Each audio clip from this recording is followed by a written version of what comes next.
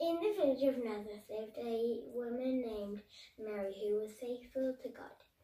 Mary was going to marry a man named Joseph. One day God sent the angel Gabriel to Mary. Gabriel said, "Don't be afraid, you are very special to God.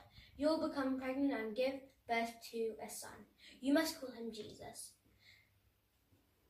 He will be called the Son of the Most High God.